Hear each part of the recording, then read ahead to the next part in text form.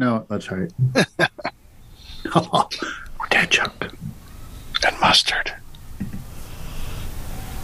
Amber turd.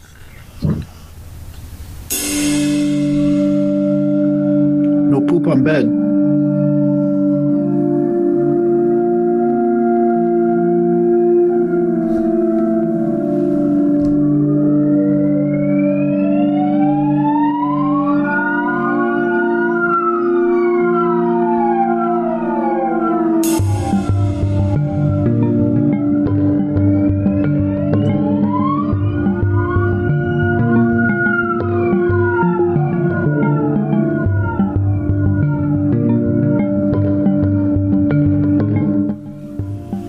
This is your forest-dwelling Dr. Tar. This is Professor Feather. This is the midnight blurry background gadfly.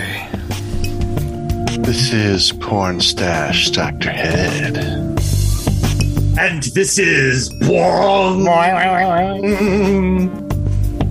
Flaming Blue Fez. That's all I have. And you are listening. You are listening. So sorry you and went watching. with that one too. Sorry. And you're watching and listening to a cacophony called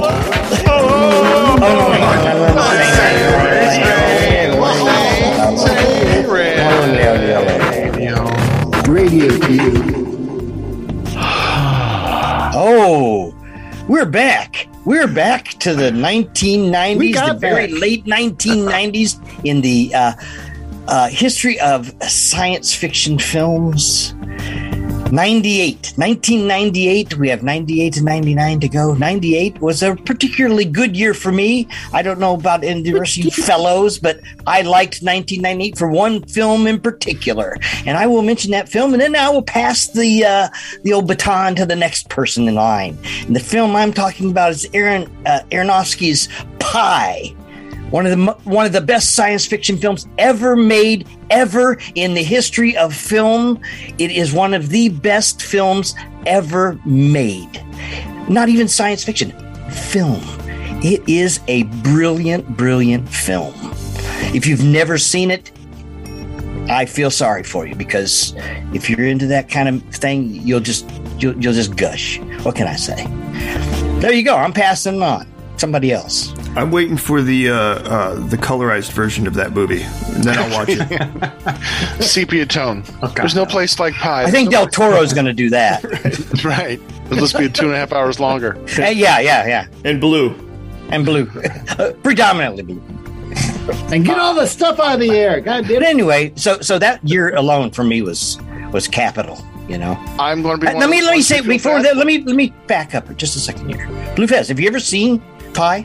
Yes, but it's been a long time. I need to rewatch it. It's been many years since I've seen it. Right. Dr. Head, have you ever seen Pi? I have not seen Pi, so you can feel sorry for me. But now I'm going to put it on my list. Put it on your list, because I think you will not be disappointed. Disappointed. Thank you. Yes. You will not be disappointed. I think you were tongue-pied. I know. I was tongue-pied. That's right. Pie. I know Tar's seen it, and I know Gadfly has seen it. Pie chicken. Anyway, so that made that year for me. Dark City too. Oh, Dark City came out. That's good. Yeah, Dark Yeah, City. I like Dark Let's City. talk about Dark City. I'll talk about Dark City. Yeah, all right. Just how different it looked than a lot of stuff that was coming out at the time too. I think. Yeah. To me too. And Feather and I were in our MIB mode at the time. That was just it was a fun movie. Just the look, just liked it. The darkness. It's like Terry Gilliam could have made Dark Silly. Yes. Dark Silly. Dark Silly. Dark Silly. That's a whole nother genre. It did look a lot like a darker Brazil. Well, that's hard to say. Yeah. Brazil was pretty dark, but yes, it had that. Yeah, Dark City's great. The cast is wonderful. It is such an engaging, engrossing movie, and it keeps on twisting it. You know, we wouldn't have like movies like Inception without Dark City. You know, definitely the reality. Really, where's reality? Where does it begin? Where does it end? The bending, the intentional distortion fabrication of reality, and this nightmarish quality to it. Dark City's fantastic. Well, Proyas also did The Crow. Remember The Crow? Yeah, he did that too. He directed that. Yeah, which is really good. iRobot too, I think. Yeah, and this was a lot of before a lot of CGI though too, wasn't it? A lot of it was practical effects, wasn't it? Yes. I'm not sure. Was it? They did some CG because they had the Brandon Lee's face over another actor a couple times. But it was early technology where they were doing that kind of thing. Right. But it was a lot of practical effects. A lot of the building stuff, I thought that was like model work. Yes. And even the twisting, that was all practical effects, model work. Very well could have been just like the Monolith monsters. Yes.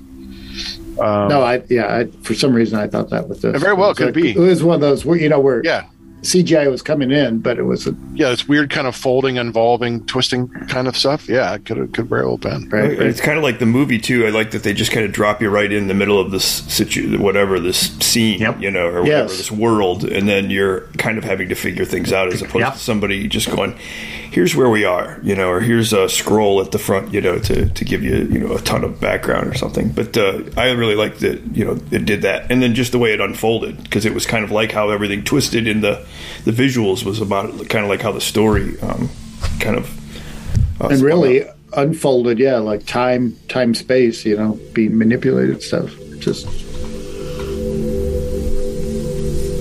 and it's considered a classic now, but if I remember correctly, it didn't do well. No, it didn't. You're right. You're right. Yeah, I think it's too cerebral. Yeah, I think so too. Which is too bad. I would definitely put this in my bucket list of high concept science fiction. Did movies like Brazil, did that do well when it came out?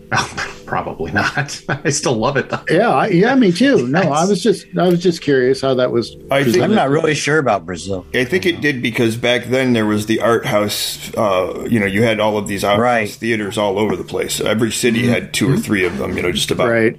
So you'd have a whole circuit that they could play to not being the only place. Because I know Baron Munchausen wasn't. That tanked. Yeah, that didn't play hardly anywhere. No. I love that. I love that. Yes, movie, it's a good movie. It's a good movie. Yeah, there's I think a lot of movies in this 1998 that are big misses. I mean, we have a couple of disaster movies that are kind of. At least one of them was quite disastrous. Godzilla. That's a whole other one. Yeah, that's a disaster movie. We're going to have a second episode about that one. Tar, I remember Tar. You and I going to the theater to see that one. Yeah, it's a. Feather doesn't often see me angry about stuff, but that was that was one of them. Yep, I drove to Bowling Green so that Tim and I could go see it in the theater at the Bowling Green Mall. And we liked the first 15-20 minutes. I liked the build-up. I'm like, oh, okay, this build-up's nice. They show a wrecked ship and the prince. I'm like, okay, this is building up. I'm digging this. In the sailor Cortiera. Yeah, but by the end of it, I think Tim put it successfly. I'm ready. Oh, it was way before the end. Well, fucking Jurassic Park. Stop! Yeah, but at the end he goes, I'm ready to put a shotgun in my mouth now. Yeah. The iguana from the French nuclear test. And swims to cold waters. We're going to swim from warm waters to cold, and I'm going to be a male iguana. I'm a vegetarian who's going to suddenly start eating tuna, and then I'm also going to start having babies. It's fucking Christ. It's because he's a mutant. Of course, that explains everything. Everything. Yeah, literally. It's just the worst thing in the world. And I remember when the images first teased out from Godzilla, the iguana, and how Sony was really trying to deny them. And then I saw the guy who designed him. Then I saw a little special about him, and I saw his name. It's Spinopolis or something like that. Yeah, where. It's like, where did he get his inspiration from? And immediately you see, he's got a pet iguana. Oh, how fucking original is this guy? You're redesigning Godzilla, and you're looking like, what should he look like? I'll make him look like my iguana. I kind of get what they're going, but the arrogance that Dean Devlin and Roland Emmerich had by saying we can remake these movies and make them better, because it was just those silly men in suits. That contempt really shows. And then they didn't understand what a kaiju is. The idea of the kaiju are not afraid of missiles and rockets and things. They kind of defy human efforts to destroy them. And then we have a monster who just runs away and hides. You know, he shows up, and I even like the first appearance of Godzilla in this movie. You know, it's all rainy. I like the first appearance. He just stands up. It looks like it's a beautiful shot. But then he starts running away from everything, and he hides. I'm like, oh my God. Because he's not Godzilla. He's not. He's just him fucking Godzilla. Exactly. If they had called it like Iguanosaurus or something, I would have liked the movie much better. You're right. He's from 20,000. No, it had Broderick.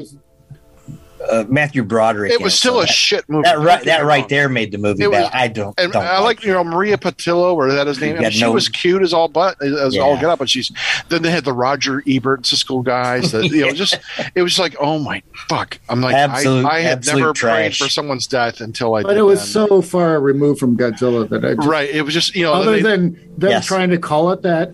And they placated the fans by having capitalizations where he like yells and then blows the fire truck, or the tanker catches on fire, because they said, oh yeah, he's going to have a breath weapon. No, he didn't have any of that.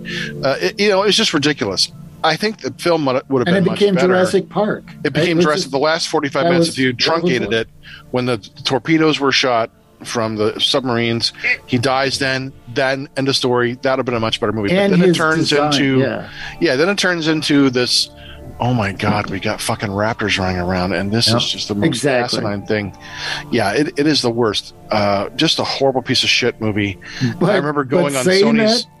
But saying that, the cartoon that they had on at the time, I liked a lot better. I heard the cartoon was really good, but it wasn't bad, and it was like a direct sequel from the movie. Yeah, it was like one of the eggs hatched and then imprinted on someone. Okay, and so it became a connection with that. Oh, okay. And but then it became a Monster Bash thing. Well, I remember Taco Bell being one of the restaurants that they had all the like stuff. Like before the movie came out, they were like, you could get your Godzilla stuff. And that's how I first really saw what the creature was going to look like, because they were denying, no, it's not an iguana. And I got one of those cup holders, which was essentially a wrap around iguana. You put your cup in. I'm like, oh, it is the fucking iguana. Jesus, right. It was just, I just knew, and I'm like, oh, this is awful. They strayed too far. It just wasn't Godzilla in any way, shape, or form. It's like, we're going to make a movie called Dracula, except he's not undead. Star of the Mummy. Doesn't drink blood, doesn't bite people, and doesn't turn into a bat, or any of those things. Sorry. Right. Yes. Martin was way more entertaining. Yeah. So I wrote Sony. I got on their website and I sent them like a 6 or 8 page hate bomb email. And like 2 days after I emailed it to them, the site shut down. You banned from all Godzilla movies. Yeah. So I feel like maybe I was partially responsible for shutting Sony down because of the vitriol they got from the real Godzilla fans. Well, I think your letter was too much plain language. That's what it is. You don't get it. How many more fucks can I write into plain fucks? But I will say the one thing that this movie did do, and I will, as much as the movie was shit, the partnership between Sony and Toho allowed a lot of Godzilla movies that were finally to get a launch and an official release DVDs with subtitles and really beautiful copies. Stuff that we were, as fans, were getting as bootlegs for years.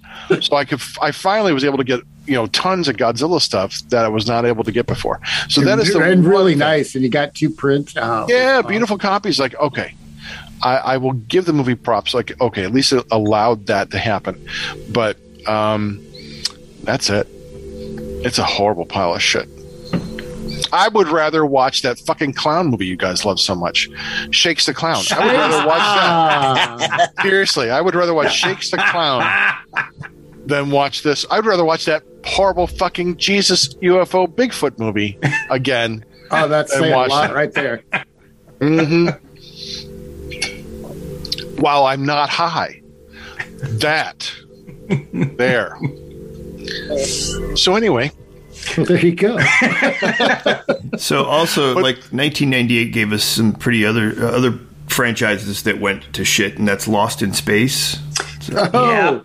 Yeah. I mean, good production design, and it's got Gary Oldman, which you want to. You're like, okay, he was like literally in everything at that time, though. Yeah, William Hurt, Mimi Rogers, was it LeBlanc from Friends? Yeah, you think this is gonna work? It doesn't really. I remember thinking, oh, this is a fun popcorn movie, and then I don't know what you guys think of it, but then Netflix did their Lost in Space, which I'm like, oh wow, yeah, this is a little bit. I liked what Netflix did. I thought it was an the interesting take. Second season gets even better, I think. Yeah, and then the movie doesn't age well at all. It's just it's. I didn't mind it. I actually enjoyed it. It's a popcorn movie. I mean, it's not. That's how I looked at it. I just enjoyed it for what it is. I liked how they tried to make it a little more serious at the end, and the connection with Will Robinson and all that stuff like that. But I've only seen it the one time. It was probably around this time, 1999, 2000, when it came out on video. So I wouldn't mind watching it again. And I've never seen the Netflix Lost in Space, which I hear is really amazing. So I definitely want to check that out. But I didn't mind Lost in Space. I will say I went out and bought the toy of the robot. Parker, of course I would. I think Parker Posey is Dr. Smith. Oh, yeah. Oh, she is. I like Parker in the new one. Yeah, she is awesome. Yeah. Okay. And she's really evil. I mean, I like that because I'm used to seeing her right up front. She's just nasty. The Guestian comedies. That's where I'm used to seeing her. But no, that sounds like fun. Did anybody? go ahead. I was going to say, did anybody see Deep Rising with Treat Williams? Yeah. I like. There was that a bunch of these kind of movies. Which one's Deep Rising? Which one's Deep Rising with the tentacle monster in the ship in the boat? They've got like you got to be more specific.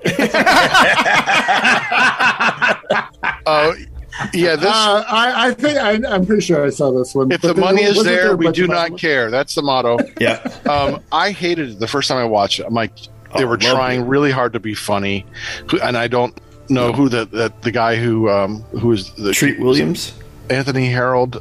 Treat, such a treat. He was. I don't know. There was someone who was. He was the comedic. He was also in a couple other movies. He plays basically the same nervous kind of character who was making bad jokes. Steve Buscemi. No. Yeah, he's like a poor man Steve Buscemi. Woody Allen. Without the molestation. Pete Barbuti. And I thought, oh God, this is really bad. But then I gave it some time because I thought, okay, I'll watch it with my grandma because she likes these kind of silly movies. And the second time through, I'm like, oh, okay. This is actually kind of fun. And I've seen it a couple more times since then. So every viewing, it gets more entertaining because I don't try to think about it as being anything but just. But wasn't there a slew of these underwater monster movies for a little bit? I mean, in the 80s, they were coming out. They were doing a lot of those. Like, we had the Abyss in the late 80s, and a couple other ones like that. But Leviathan. Leviathan. But was the one called The Deep? That was in 1977. Then there's Deep Blue Sea. I know. Deep Blue Sea, I think, comes Overlords of the Deep. Is that? Did someone say that one? No. Deep Rising is. That was a Roger Corman knockoff. Yeah. This is quite a silly movie. I liked Deep Rising. Yeah, it's kind of goofy. Yeah, well, I mean, and then you got those crossovers. You know, they had a lot of these, but they also did numerous. There was a couple of these that did that. They also did their little ripoff of The Thing, too. You know, where there was some kind of they were mutants or lab experiments out in the ocean, so they couldn't get away. But anyway, yeah. So then there was who did the writer for Jaws. What was his name? Peter Benchley's The Beast. Yeah, he did The Beast or The Creature. It was a Creature. Peter Benchley's Creature. I think that was a mini. That's a shark. TV. The shark guy. Something like that. Yeah, the shark guy. Right. So yeah, I like. He all looked kind of cool. He does look kind of cool. I have to admit, the monster looks kind of cool. He looks like a skinny version of Shark King or whatever. Just, kind of something stupid like that. So in 1998, we also got the two movies that came out simultaneously: Deep Impact and what was it, Armageddon? Yeah. Armageddon. Apocalypse Yeah. movies. Yeah. Two that come out the exact same year, and I think they were equally shitty movies. So. Deep Impact is and boring. 2000 was coming Yeah. up, so everybody's like, Apocalypse. Yeah, we got to do this. Yeah, Deep Impact was a long movie. I mean, Morgan Freeman as the president, couldn't save that movie. It just was long. Not even as God. protracted. Yeah. Right. Whereas Armageddon was definitely, it's a Michael Bay, so things are going to blow up. Michael Bay.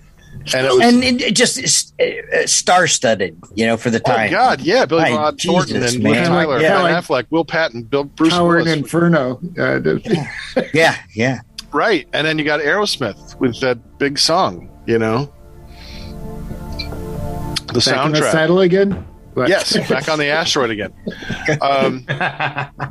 Yeah, of the two disaster movies, right. I think Armageddon is one I would, if I had to watch one. Swarm is I by would, far I would, the best. No. Yeah, I would watch Armageddon just because of the. It is more entertaining. It's more action oriented, and the special effects are pretty good. Whereas Deep Impact is slow, like we're all gonna die. I'm just like waiting for it to happen, and like Téa Leoni is just like I'm waiting for her to die because I just can't stand her. Right, but it also did have Robert Duvall. Yeah. So you got that little compensation. Right. If I could get Robert Duvall as a combination of the character he plays in Apocalypse Now and the was it the Lions movie? Oh yes. Yeah. Secondhand Lions. Secondhand Lions. We could get that combination of those two characters. That would be awesome. That'd be like the best role ever. Robert Duvall. That's a great movie, by the way. Mm-hmm. He was in a lot of Outer Limits. That's a super good. I really like that movie. Yes, that was really wonderful. I always liked him in the Outer Limits. He was always fun guy. Yeah, the fun guy. What was the other the other underwater one we had that year was Sphere. Sphere. Oh yeah, that's it. That's the one I was thinking about. Sphere. Dustin Hoffman. Right. Yeah, that was the psychological. Sam Jackson, I think. Right. That was Michael Crichton. Michael Crichton. Yeah. Yeah, I remember watching it and hit or miss Crichton. Yeah, and not being impressed. I'm like, oh, big names, but like, what happened? What's going on? Like, I'm not. He hits, he misses. Sorry. Yeah, Barry Levinson too. It had. I just don't think the story was all that great. On paper, it looked like it was all going to be good, but the story just didn't pan out. It's like, it didn't. Yeah, I think I enjoyed the book much more than I did the movie. The movie was just like, Yeah, I agree. I liked them both. It really looked like there was studio involvement with this. The final, this film, I think so too. Because you're watching it, you're like, that's not what Barry Levinson would normally do. Yes, somebody said, Barry, you spent too much money on this one. You're going to listen to us. Because we're cheap. Well, we have a Star Trek movie, Insurrection. Which one's that? So there's an insurrection. It doesn't matter. Moving on. This is got pills for that. Yeah. Now this movie, and then the one that comes up, Nemesis. These are two terrible Star Trek movies. They're not really. I'm not going to waste any time really talking about it because they're just not good. So, well, wait a minute now. Why don't you like Insurrection? What about it don't you like? Insurrection is the basic plot line is there's this planet that's been discovered that it's kind of like, the fountain of youth sort of thing. And then there's this alien species who's undergoing, if memory serves, a sort of a genetic virus or something. Their species are dying. And so they basically conspire with a high-ranking Starfleet admiral to go to this planet to kind of take it over. And of course, Picard and the Enterprise crew get wind of it, and they decide, "No, God damn it, we're not doing this. We're going to stand up for them." And it's not good. It might fit for an hour-long episode, but a 2-hour movie, no. It's not well done. It's just kind of a story idea. And directing too. and this is the weird thing. Jonathan Frakes does a good Star Trek movie. I mean, he did First Contact, which I really like. He's directed episodes of some of the newer stuff. I think he's a competent director, but this one And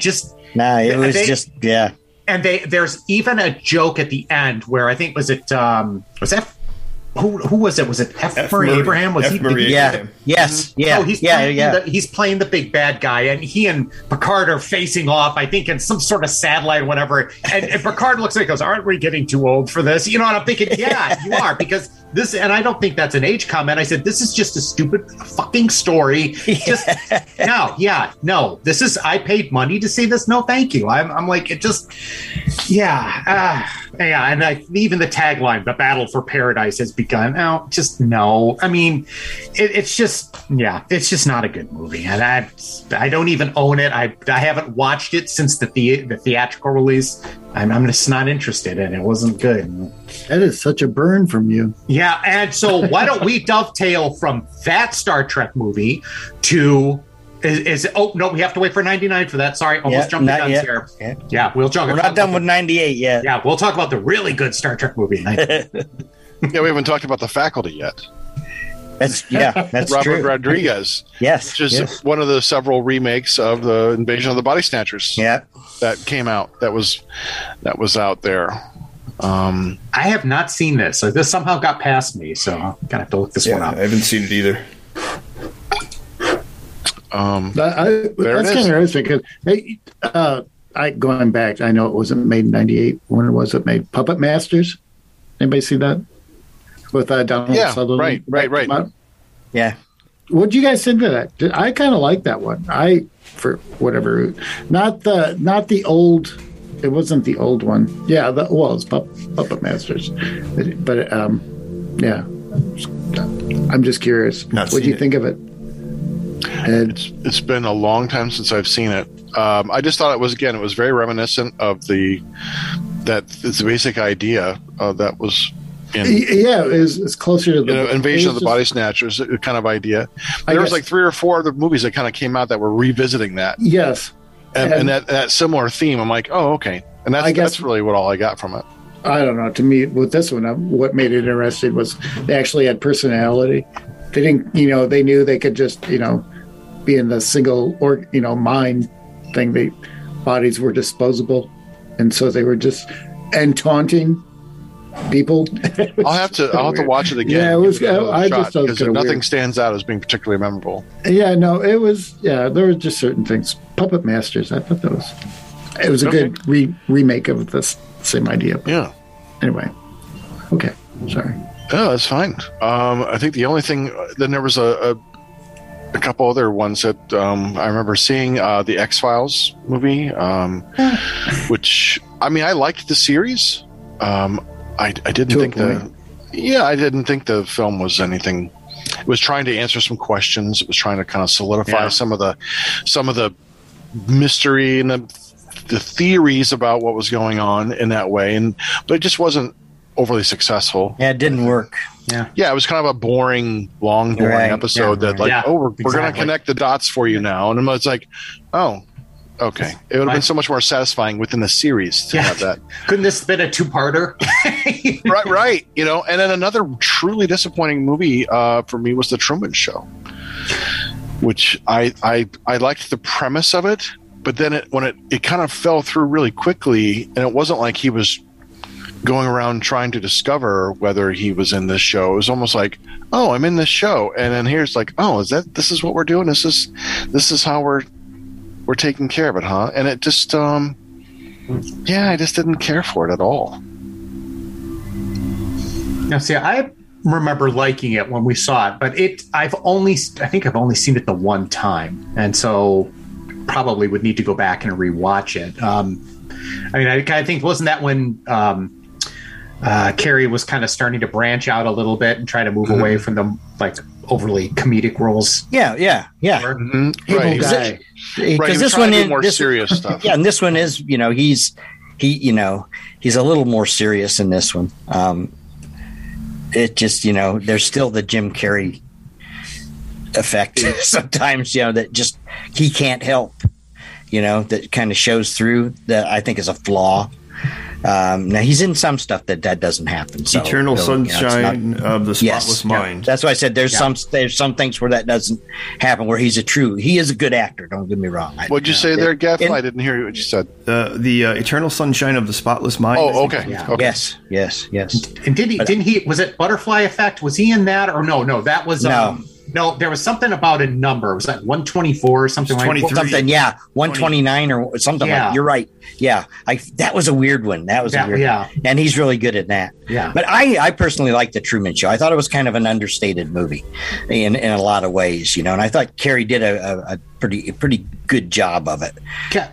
So it's almost like kind of liked it. It's again, that's almost like in my high concept science fiction sort of. Yeah, it's kind of it was an interesting idea, and I liked it. But again, I thought it had a lot of people that I like. Ed Harris, who I thought his and it was just kind of a novel take, and it's really interesting if you think of the story now that a lot of people are living these manufactured lives on social media, where they put out this sort of like fake reality, and one has to wonder. It's like, oh, this is kind of foretelling what was coming. Oh, absolutely. That's one of the things I liked about it. I mean, it's very prescient and spot on in what was going on and how things can move forward, and how things, a prediction, which is hard. I don't like that word, but that's, and it kind of becomes true. Yeah. Definitely gonna have to rewatch it. It's been far too long for that one for me. Yeah. I saw Soldier in the theater. Yes, I didn't see it in the theater. Yeah, I saw it though. The Kurt Russell. Yeah. Well, that was my kid was like 1 year old, so we would look for any time we get a babysitter, we go see any fucking movie in the theater. I remember those days. You're like, oh, Kurt Russell. Okay, we're in. It's not an atrocious movie by any means. Yeah, it's just not real memorable. I mean, it's just not real memorable. Yeah, it seems like it. Yeah, and there again, wasn't there a couple other movies out there like this? Yeah. I mean, where they had probably a Universal Soldier, all that kind of idea. That just that was a couple of years prior. Yeah. Right. So, anybody here see Six String Samurai? Yes. Yes. Okay, so I'm just curious, what's the consensus on this? Oh, that was a long time ago, though. Yeah, and if I remember correctly, it wasn't real good. Yeah, it's like... But I don't...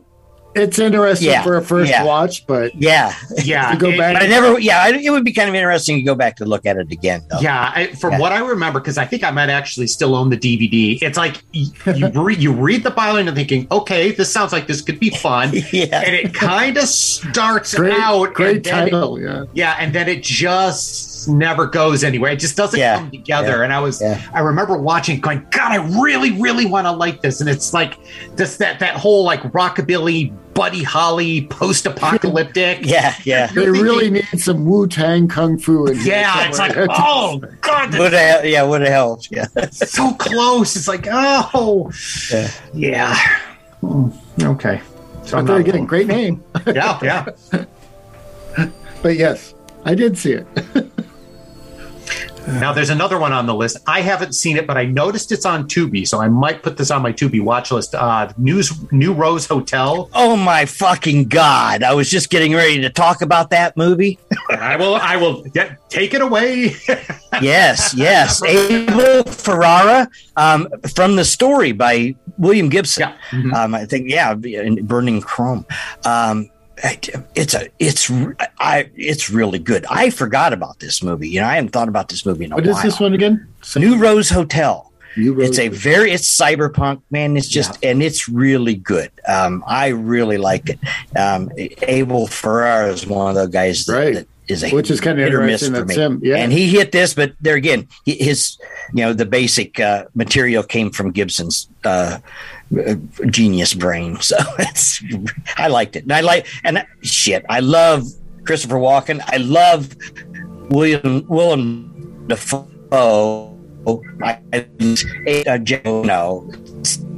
What more can I ask for? Okay. Well, it's on Tubi, so I'm putting that on my watch list. And it's great. It's great. If you haven't seen it, I think, I really like it. Oh yeah, I was just getting ready to mention that because I saw that. The other thing before we got out of here, Pi won the 1998 Director Award at Sundance. That's so it got some pretty good accolades when it came out, but not your normal movie. Right. I look forward to watching Pi for sure. What about 1999? I do. 99. I mean, we got to start with Deep Blue Sea. I love that movie. That movie's awesome. Yeah, that movie is awesome. I mean, I love LL Cool J's song. The soundtrack of that. Yep. I'm a shark. I'm gonna eat you. I mean, come on, man. That is like the baddest ass song in the world. I went to see Deep Blue Sea. It was I was with my friend, and we went actually to go see this. And there was another movie that came out. Lake Placid was out at the same time. Oh, I love that movie. So we actually went to the theater to go see Lake Placid. And I got out just in time to go see Deep Blue Sea. So we went and we got a refill on the popcorn, and we just walked right in to go see Deep Blue Sea. Nice. I'm like, why not? Let's just watch Deep Blue Sea. Double creature feature. Cool. Yeah. It's a very entertaining movie.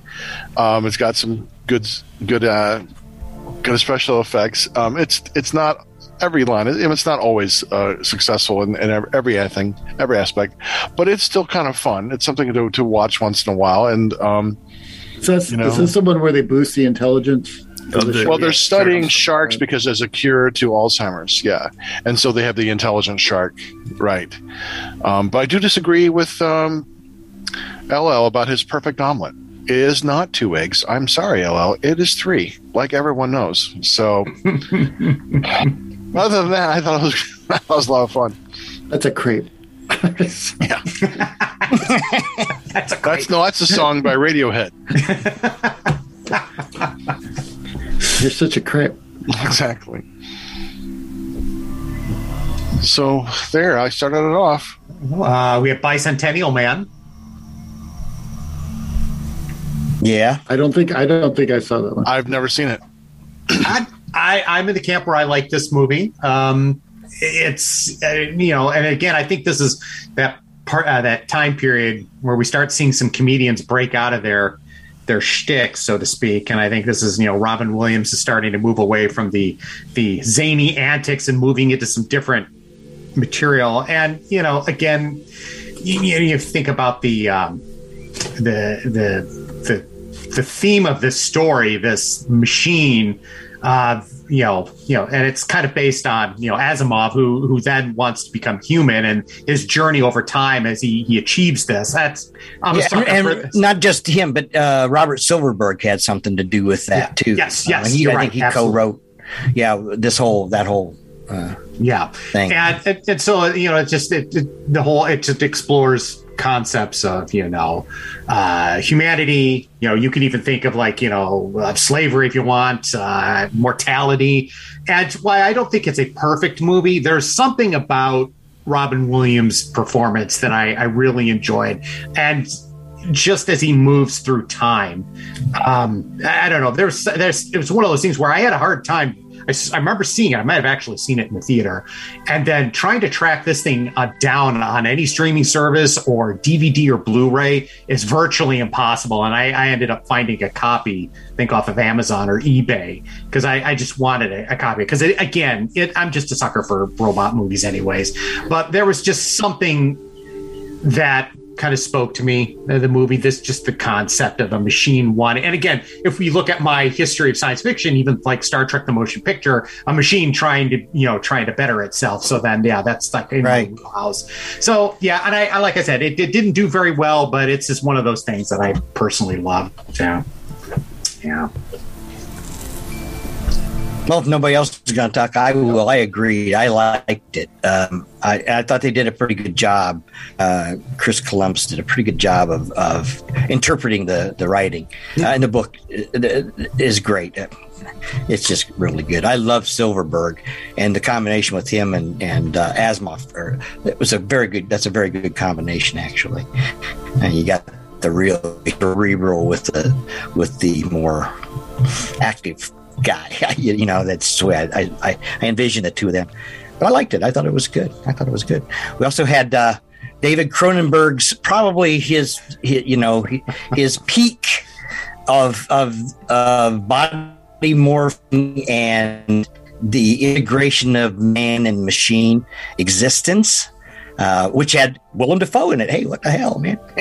Yeah, Jude Law, Jennifer Jason Leigh. I really liked it. It got pretty well panned. Not a lot of people liked it, but I liked it because of what it was and what it was depicting. This is the Matrix. This is the Matrix, and that was just a good concept at the time. Well, the Matrix also came out this year. Speaking of the Matrix, yes, right, yes, which I really loved the first one. It was so over the top and crazy and mind expanding, and the special effects are crazy good, and the intense CG, the bullet time, all those things, and it's just entertaining. It's you're combining ridiculous martial arts and gunplay in an altered reality where, again, it's like Dark City on steroids in a kind of way. Yes. So there was just too much not to like, and perfect casting, I think, with Agent Smith. And although I was waiting for him to break out some kind of elfin song halfway through, but it was still just such a fun movie. The other ones were not so successful for me, especially number 3. I've not seen the new one, so I have no idea. Mr. Henderson. But this first one was just crazy fun. Yeah, it was. Yeah, I think when we first saw it, I saw it with Professor Feather at the theater, and I think we were both getting irritated with the film because you didn't know what was really going on. They were flip-flopping things around. You're like, this is stupid. And then there's a point where it turns, the story, and you go, oh, very clever. Yeah, okay. Yeah, the real world is the Matrix, and then, okay. Yeah, so I think that was pretty cool. And then, a lot of the production design was great. And the fact that, remember, we're sitting there in that first scene where they chase him and he lands and he does that superhero pose. Yeah. We both went, Jeff Darrow. And we find out that he did a bunch of the storyboards for it because there were so many scenes that looked like a Jeff Darrow picture in that thing. But yeah, but I think that's kind of what made it great. And I think the only good thing about the third Matrix movie is the superhero fight scene between Agent Smith and Neo. I think that is like one of the greatest superhero fight scenes because they come at each other and they hit each other so hard in the middle of the rain, it forms a bubble in the rain. Yeah. And then the rain comes back down, and you're like, oh, that's a cool shot. Yeah, I liked all 3 of them. I know the third one wasn't the greatest, but I still liked it. Those are my Star Wars or Star Trek. I'm pretty. The Matrix has been a thing that's I've been watching and looking at because I'm a science fiction reader from way back, and to see it all come to life, those movies really bring something to life for me in the technological realm, and the marriage of reality and unreality. Yeah, we also have, and the first one just blew me away. Midnight Gadfly said, kind of going, okay, where are they going with this? But man, getting just a little irritated. But then it just turned around and things started making more sense, and the way. And so I give the Wachowskis, total credit for almost everything in this movie because they're just powerhouses, and how they went about it. Just excellent stuff. And they were smart enough to not do anything that would strain Keanu Reeves' ability to act. It was really kept right within his range. Right in his range. I love Keanu Reeves, but take a look at Dracula. That's a sore thumb. Yeah. That is definitely the sore thumb of that movie. Budapest. These vampire women are draining me every night. Like, really? That's what you're complaining about? Seriously, dude? 3 hot chicks who want to suck on you all night? My God. Yeah, bad news. Speaking of sucking on you, they had Muppets from space. I'm not going to make that connection. There's too much of my childhood wrapped up in that one. Go there. That movie's not bad. I like that movie. I like the movie. I thought the movie was fun. Yes. I did not. I liked the original Muppet movie, and I liked the one that came out maybe in the last decade with. It was just called The Muppets. I think it was so. Just an honest and sweet, kind of loving tribute to the Muppets. I forget who's in it, but it's very nostalgic, you know. But I've not seen the other ones, Muppets in Space, though. This one, it might be kind of silly. Yeah, it's just silly fun. It is, you know. And it is just, yeah. Isn't that the one where Gonzo finds out who he is? Yep. The Fez Clan enjoys that one a lot. I watched it multiple times. Yeah, from this 1999, I think it produced my favorite animated feature and one of the best kids story, and that's Iron Giant. Yeah. Yes. It was Brad Bird. But seriously, great movie. My son was like 3 years old and loved this movie, so we would watch. I'm like, anytime he'd want to try to play something I didn't want to watch again, I'd be like, let's watch Iron Giant. He'd be like, okay.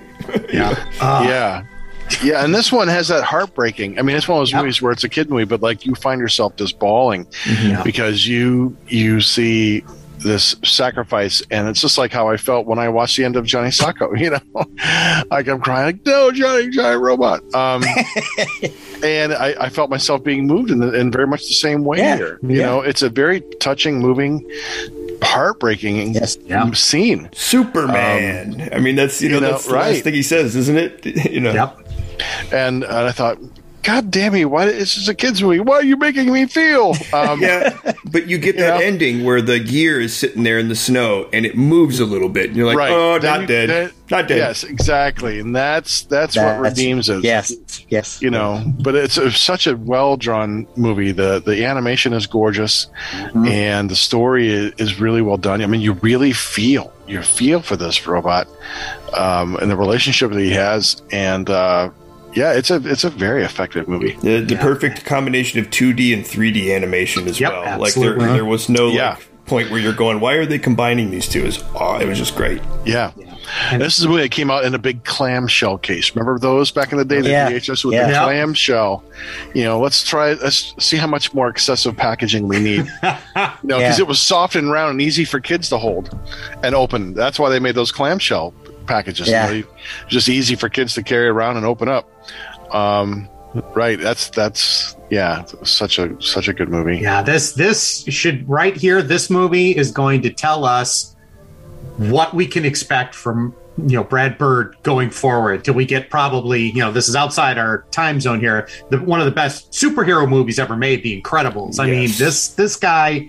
I remember when we saw this, I was just blown away at the movie's ability to handle, because they know that the people who are going to see this, we're going to have kids, we're going to have adults in this theater, and the material is presented beautifully so that everybody gets something out of it. The kids are going, the kids might not grapple with some of the adult themes going on, but it doesn't take it so far out of their reach that they can't digest it. And likewise, the kids stop. The adults are going to see this, and a lot of them are going to be like, "Oh man, I remember loving robots when I was a kid." It is literally, in my opinion, as far as the perfect movie, especially animated. This is right up there. I mean, you can watch it a million times and never be tired of it, and it will still, like you said, Dr. Head, you'll still get to the end and be like, I'm crying. I'm not crying. Exactly. I know, right?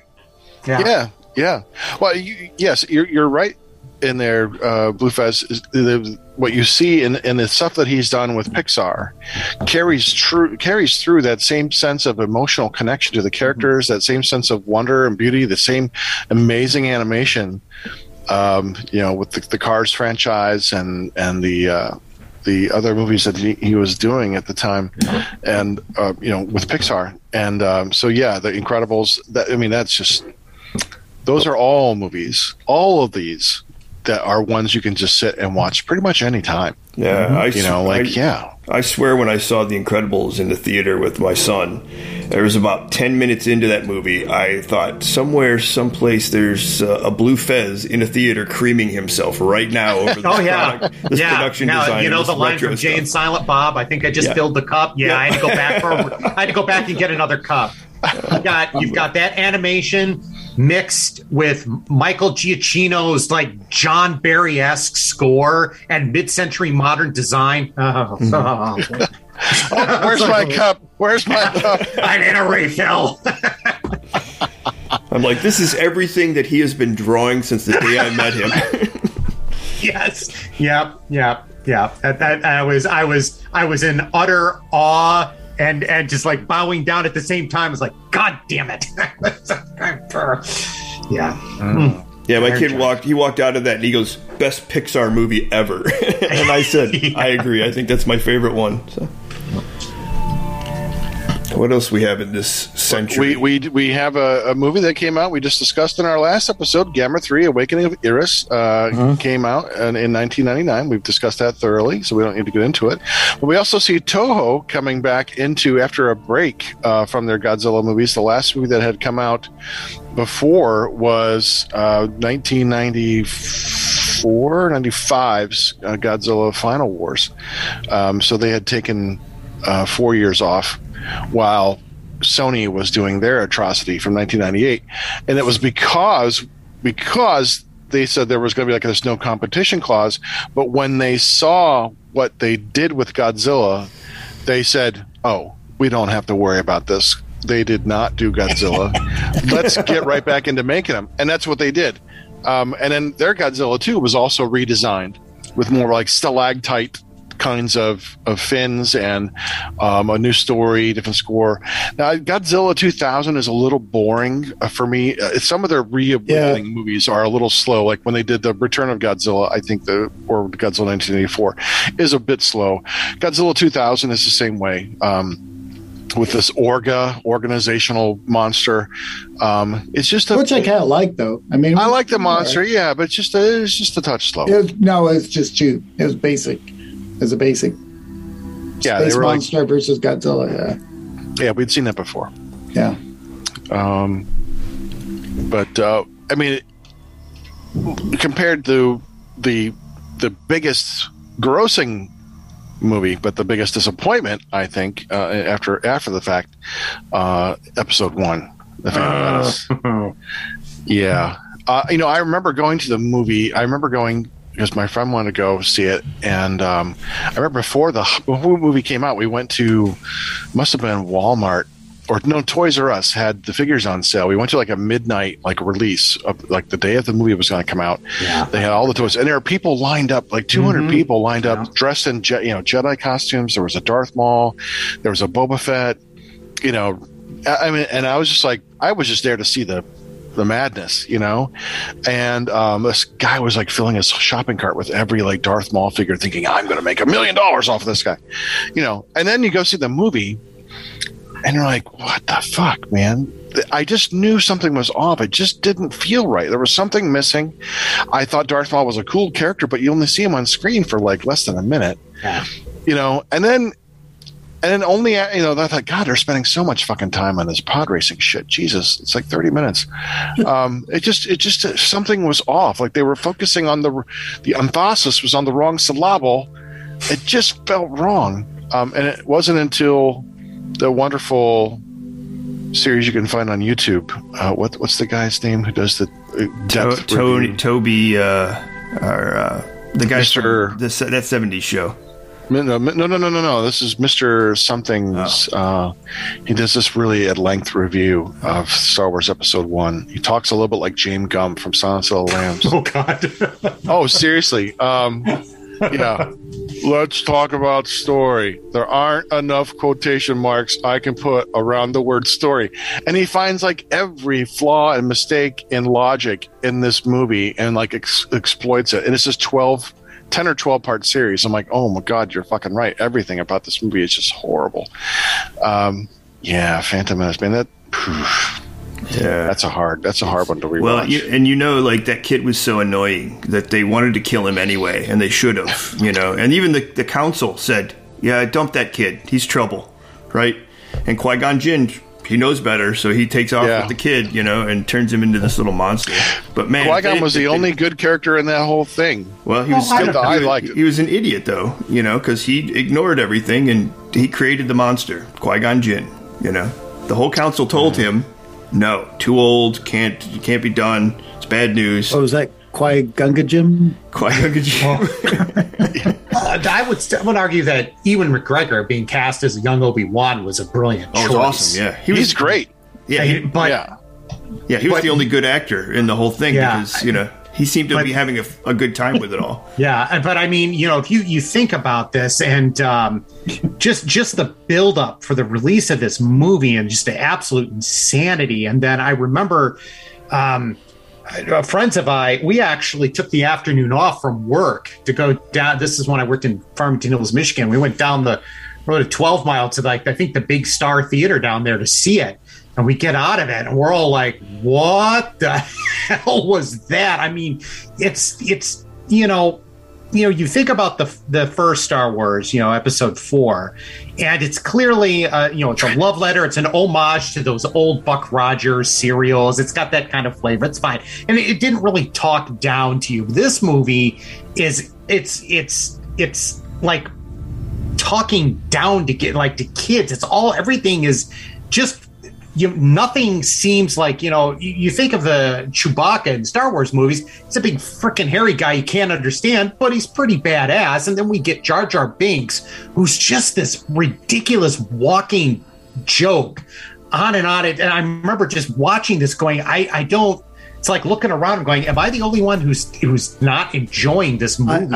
I might throw in there Minya.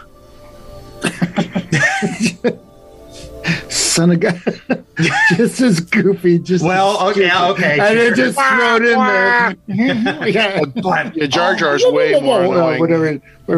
But then I'm really to kind of tell us, like, if we're setting up a movie that's going to tell us how Anakin Skywalker becomes Darth Vader, holy crap, what a way to drop the ball. I mean, I am not dumping on Jake Lloyd at all, because that poor guy, he suffered through what the fans said about him and what they would write about him. I mean, this poor kid, all he's doing, he's an actor. He gets this role. He was not the right choice to play a young Anakin Skywalker. First of all, he's too young. That whole, he's like 9, and Padme's supposed to be 14, and they're falling in love. I'm like, guys, wait, no. I mean, but there's a great documentary. Don't deny the alien love. Yeah, there's actually a great documentary out there called Almost Famous, The Unchosen One, and it's Devin Michael also was in running for Anakin Skywalker, and if you watch his screen test, you're looking at this kid and you're like, okay, I'll buy him as Anakin Skywalker. He doesn't have that so you build robots? Yep, all my life. I'm like, no, stop.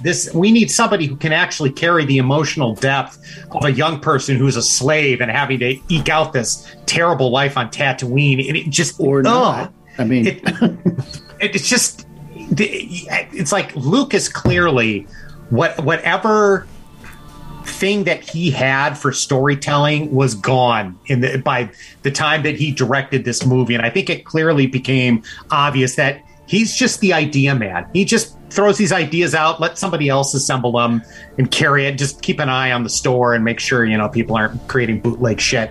But, oh man, was this a hot steaming pile. It's just terrible. He had no one to kick back at him like he did with Ivan Kershner on right. Empire Strikes Back, which is why Empire Strikes Back is so good. He had a team of people saying no, this is terrible. Exactly. This was, and when you look at the stuff that he originally wanted to do with Star Wars and all the stuff that was vetoed, you're thinking Star Wars would not nearly have been the hit without the no people. Absolutely. And so he was thinking, what happens when you create a universe that is really based on Shinto, this, or put it into terms of Disney, Colors of the Wind, Pocahontas. It's a Shinto mythology where, the Force is connecting. All living things are connected to this Force. And then you turn it into this camera, into this weird, this weird midichlorian, a fucking symbiote, space VD relationship, like a germ or something. Like what? It went from being Shinto to very Judeo-Christian in its religious themes, because now Anakin is the fucking Jesus. He's the force fucked Jesus, and. There was no father. I'm like, oh my God, are you fucking serious? It's just the basic things that made Star Wars great. The mystery of the Force. Like, wow, that was just so cool. Maybe the Force be with it meant something. And now you realize, oh, it's just a germ inside I have. Wait, these are little living creatures. Like what? Like the dust mites on my eyelashes? Why? What the? Yeah, it just ruined everything. And then when you start seeing the holes in the plot, the things that just don't make any sense. No. Yeah. It's just utterly ridiculous and just pandering and horrible. And there's no hero journey here, or even the fallen hero journey. There's nothing. No, it's just nothing. Like, we've got to throw all this stuff on the screen to sort of set up what's coming or the stuff that's right. And all that could have been done like in the very first Star Wars when the scroll goes up. The entire fucking story could have been told in those 4 paragraphs. And then you give us the story. But this one, it just was... Well, I think George Lucas doesn't really have good ideas. I mean, I don't think any of his ideas are really that good. And I also know that he famously hates actors and working with actors. So why he decided to, and that's why Liam Neeson said, I'll never act in front of a green screen again, because he said he just hated it, And I think some of the people couldn't act in front of a green screen. So you had Padme or whatever her name is. She's a really good actress, and that was terrible. Her performance was garbage. Yeah. Very wooden. Yeah. Yeah. Everything about it. They didn't help that they got the script like day up. Like right before the shoot, they got the screens. He was so secretive of the story that the actors had no idea what was going to be shot on a daily basis. So they were given the script and they had like a few minutes to look at it and memorize their lines, and then they shot, but they had no context what was going on. They had nothing to go on. So it didn't they didn't have a read through beforehand. It was Lucas was trying to keep the story so close to the chest that the actors had no idea what they were doing, and which is probably lends to some of the wooden performances. You don't know where the scene is, you don't know what's happening, and it's hard to kind of emote when you have nothing to identify. Like, okay, I got 7 words to say. But Ewan McGregor is actually really good. His performance is top notch. As he always is. He's got that charisma, and his even with shitty lines and not knowing all that stuff, that shows you that at least somebody can look good. Yeah, and I like Qui-Gon as a character. I wanted more of him. I kind of liked that he was a little defiant, and I kind of like Liam Neeson in that role. But it could have just been so much different and better. And Gadfly, you were talking when you talked about Lucas earlier. There, I remember watching a documentary on episode 1, and there was a scene, and I think Lucas was even talking about, he's trying to spin this thing, where there's a scene right before the pod race where they're in the pod racing garage, and Lucas was talking, like, I wanted to have C-3PO and R2-D2 in there because I realized they weren't in there, so we digitally added to the garage so we could get them in there. And I'm like, no, stop. It's like, again, there's nobody to tell him, George, we don't need them here. There's no reason for them to be here. They add nothing to the scene. Why waste the time, the money, and the effort to digitally add to the garage so you can shoehorn C-3PO and R2-D2 in for a couple of lines of stupid dialogue? I mean, it's like, God, he was out of control. It's like he was like a kid in a digital candy store, and nobody was telling him no. Yeah. It's like in the revamped of Star Wars where they have Boba Fett when he walks across the screen and then looks at the camera for 3 seconds. Look at me, I'm fucking Boba Fett. You see me? Okay, then I'm leaving. It's like, yeah, seriously, come on, man. Is that garage scene the scene with the little Italian bug thing? Oh, you mean Watto? It's like, Anakin, yeah, that's that. Yeah. Let's not even go down the stereotype path. Can we get off this movie, please? Yeah, because we got to talk about one of my favorite movies of this year, and that is My Favorite Martian. Yeah. Oh my god, that movie is awesome. I forgot about that. Yeah, again, it's like a kids movie, and it was another one of those that if my son wanted to watch that one, I'm like, yeah, let's watch that one. So and it was, and I wasn't even aware that this was made. Yeah. That has, I remember the TV series from when I was a kid. Christopher Lloyd. Yeah, plays the voice of the Martian. And the Martian is the suit, right? No, he's the Martian. It's got Elizabeth Hurley. Jeff Daniels. Yeah, I've never seen it. I didn't get to see this one, so I'm just assuming it's just they were doing like a bunch of remakes of TV shows though too. John, at the time, weren't they? Blue Fez thought I was going to say Galaxy Quest. Yeah, I thought you set me up, you motherfucker. I thought so too. I was waiting for Fez to mention because it was the best Star Trek he's ever seen. That's what I was waiting for. Yeah. I'll get you for that. Well, I think my favorite Martian movie is a really bad movie made on a really bad TV show. So there was just no warning. Just a bad idea. Just a bad idea. It was a lot of fun. Galaxy Quest. Back to Galaxy. Can we talk about Galaxy Quest now? At the end of sorry, we're out of time. And this episode's over, I think, now. Radio, you can find. Brought to you by. Let's talk Galaxy Quest. Well, it makes the list of Mamet's perfect movies. Yeah. All right. So I think he's got like a list of 4 or 5, That's because he's secretly in love with Tony Shalhoub. He is. Well, who is that? I think we all are. Yeah. Lube the Shalhoub. It's either him sensitive prick. Guy by Grabthar's hammer. What a saving. Yeah, go ahead, Blue Fez. Let's talk about how this is the best Star Trek movie. So I will sum this movie up by relating a story that involves the Next Generation group. Patrick Stewart tells the story where the movie came out and Stewart was kind of like, nah, I'm not really interested in seeing it. And he gets a call from Jonathan Frakes and they discuss it. And Frakes is like, oh, no, you have got to see this movie. Go on a Saturday night, like at 8 p.m. when there's a big crowd. Trust me, you'll enjoy it. So Stewart's like, well, then I went to the theater and saw the movie. And he's like, this, he goes, he said, it's the best Star Trek movie I've ever seen. He goes, it's perfect. It's the perfect movie. It's like to take a concept and then completely twist it around. He goes, he was just gushing about it. And, I remember Mrs. Fez and I went to see this. We were kind of looking forward to it. And I walked out of that going, that was probably one of the best things I've ever seen. I mean, it is. It's that everything is perfect. I mean, Sam Rockwell in this movie, he's like one of my favorite characters. I don't even have a name. What's my name? But everybody is great in this, and you can just tell how they're just zinging, tracking other science fiction properties where it's like, he's like, man, that's getting really irritating. She's like, it's my job, damn it. She's like, I've got one job on this ship, and I'm going to do it, because that's all she does is repeat the computer. Yeah. But, Sigourney Weaver is wonderful. Everybody is just spot on perfect. I mean, hey, guys, we're just want to let you know there's a problem with the machine, and it's probably going to blow up or going to crash. So just FYI, I just love the guy that's falling behind him off the. You see him swinging around, it's like he falls down. Yeah, everything.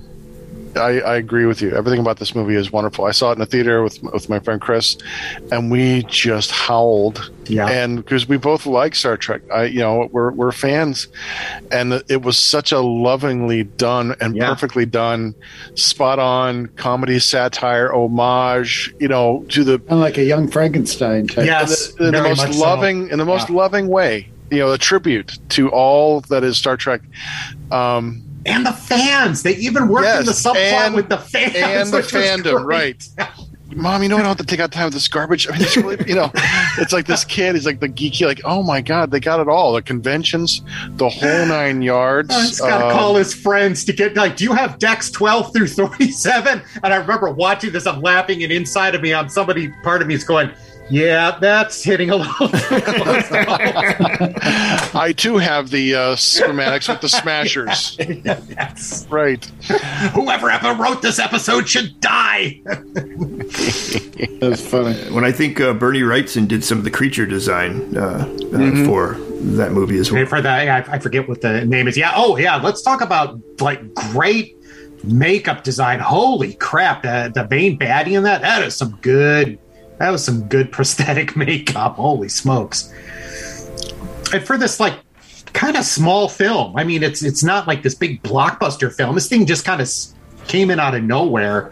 And just kind of caused a ruckus there with sci-fi fans. My only thing is, and I'm assuming most people have seen it now, so spoiler alert: when they crash part of the ship on Earth in the convention, and what's his name, the big baddie comes out because he survived, and Tim Allen kills the character. I actually thought it would have made more sense and been funnier if he pulls a gun and he sneaks up to him and he's like, basically says, "Look, I can kill you, but you're trapped here. So what are you gonna do?" And they cut to the scene where it's like the next generation, and the guy's actually on the show now as like this method actor you never see out of makeup, and it would just be like, and so and so as the bad guy, and you could just see him like he'd be like. Yeah, he just has this like, fuck, I'm stuck here on this backwater world and I got to be in this stupid TV show. So, I thought that would have been funnier, but now you got to write a letter to David Mamet and saying, no, not perfect. You know what? If that's like 99.98, I'm willing to forgive that. That would have been great. I would have loved to have seen that. That would have been a wonderful option if there was ever an alternate ending. That would be crazy enjoyable. Yeah. Because you have John or Jane Doe. Deleted scenes option. Jane Doe shows up as whatever. Because why not? Why not bring the bad guy in as well? Yeah. Oh, that's not right. No. Yeah. Oh man. Yes, Galaxy Great Quest. Friggin' movie. Good times. Mm-hmm. Yeah, it might be the best one of the whole year, I think. Oh, I would say, yeah. Iron Giant would give it. Iron Giant's great. Yeah. Iron Giant, Galaxy Quest. Iron Giant was fun. Iron Giant, Galaxy Quest, and Matrix. Those would be like my top three for that year. Yeah, I didn't see Wing Commander because it had Freddie Prinze Jr. I did not. Chicken for Fresh Prince. Yeah. I hear. Virus is supposed to be pretty good, but I've not seen that. I guess the last one I saw, or Universal Soldier, Time Shifters. I've never seen any of those. Progeny. The Virus one, is that the one with the Jamie Lee Curtis? Jamie Lee Curtis, right? Which is not like the other one with the Japanese virus movie. I think it's a different movie. All right. Well, what about the 13th? This is the one with the machines, though, right? And I like. I've never seen it. I thought the 13th Floor was kind of weird. Not great. Did you like it? No, I've always wanted to see it, and for some weird reason, I always get the 13th Floor and Dark City mixed up, and then I realize I'm like, no, I actually haven't seen the 13th Floor, but I've always wanted to see it. So, is it worth watching? I mean, it probably not because I remember very little about it. It's a role other than Craig Bierko's in it, and I like Craig Bierko, who was an actor that you didn't really go very far. He was more of a TV guy, played a lot of villains and stuff in TV, but I kind of liked him. I thought he was kind of cool, but I don't know. I don't really remember much about the movie.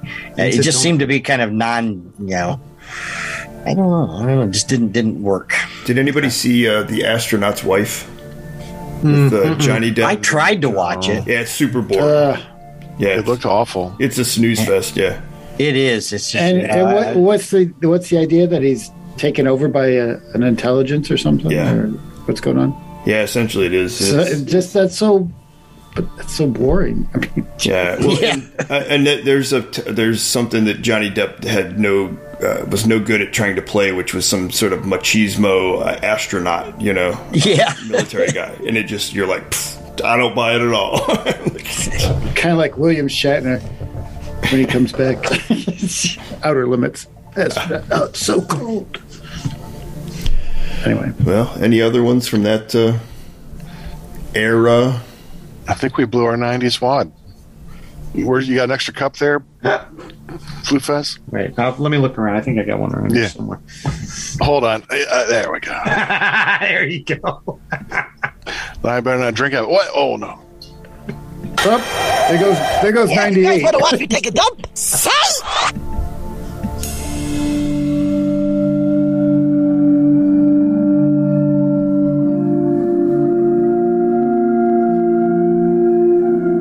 now music from the heart of space. That's right.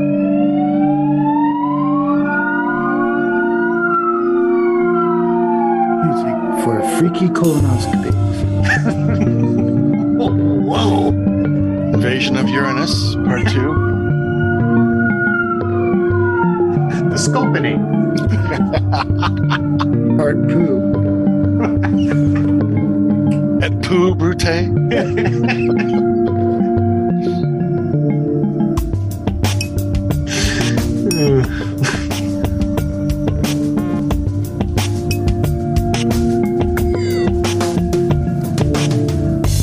We're on the internet. Whatever. I thought we used to do. This is you've been listening to. You've been watching it. We're not doing that anymore. I don't know what the fucking procedure is anymore. And we've been bought out. I guess you've been watching and listening to. There we go. Unsane Heavy Metal Radio. Heavy sane metal.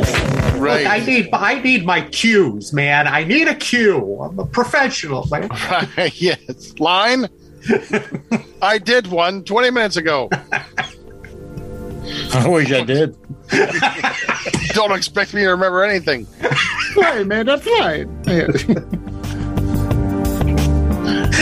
Oh, Still. So we are on Sane Radio, have always been. This is a pretty fair ending. Discombobulated. You can find us every fucking where. Look, if you don't know where the fuck we are now, what the hell is wrong with you? Check the show Go back notes. and listen to some other episodes. how the fuck did you find us in the first place? Check the show notes. Check the show notes. You know how many times we've said where we're at? If you don't know where we're at by now, then whatever. You're just like, That is just so fucking rude. yeah, inconsiderate and losing us like Liam Neeson loses kids in those Taken movies. Pretty soon it just becomes like bad And parents. twice. I mean, I've lost my child again for the third time. damn it. Just like he lost Anakin. Yes, exactly. Just I want to. yeah. Damn I it. want to see a team up of him and. God damn it. Keanu Reeves, the crazy movies. Where he's the assassin guy. John Wick, Losing my mind. John Wick. Qui-Gon and John Wick together. Yeah, together. Taken and John Wick. Yes. And we'll bring in Nobody too. No, And no. That would be awesome. and we'll call it the John Wicker And Man. Barry. With the Barry in there. What? Wicker Man. The John Wicker John Man. Wicker Man. Nobody's taking shit this time. I'm sorry. Hagen? It's Wickerman. Wickerman. Is Nick Cage going to be in that? He's going to be in there. Yeah, he's in it. Yeah, he's the villain. I took them all. Like goddamn Pokemon. I can take them all. Oh, what's Nick Cage? What's that new movie that he's in? The unbearable something of too much Massive- talent. Yeah. Yeah. That looks kind of fun. Has anybody Oh, I want to seen see it. Yeah. Yeah, I do too. I thought you meant Pig. Have you seen Pig? Oh, Have you watched I Pig? haven't seen. Yeah, it's pretty good. we still have Between Worlds. Yes. And Willy's Wonderland. Yep. I liked Willy's Wonderland. Yeah, that was a weird one. I think it's fun just seeing, okay, what's he going to pick out next? Hey Tar, we're trying to wrap this up. Well, okay then.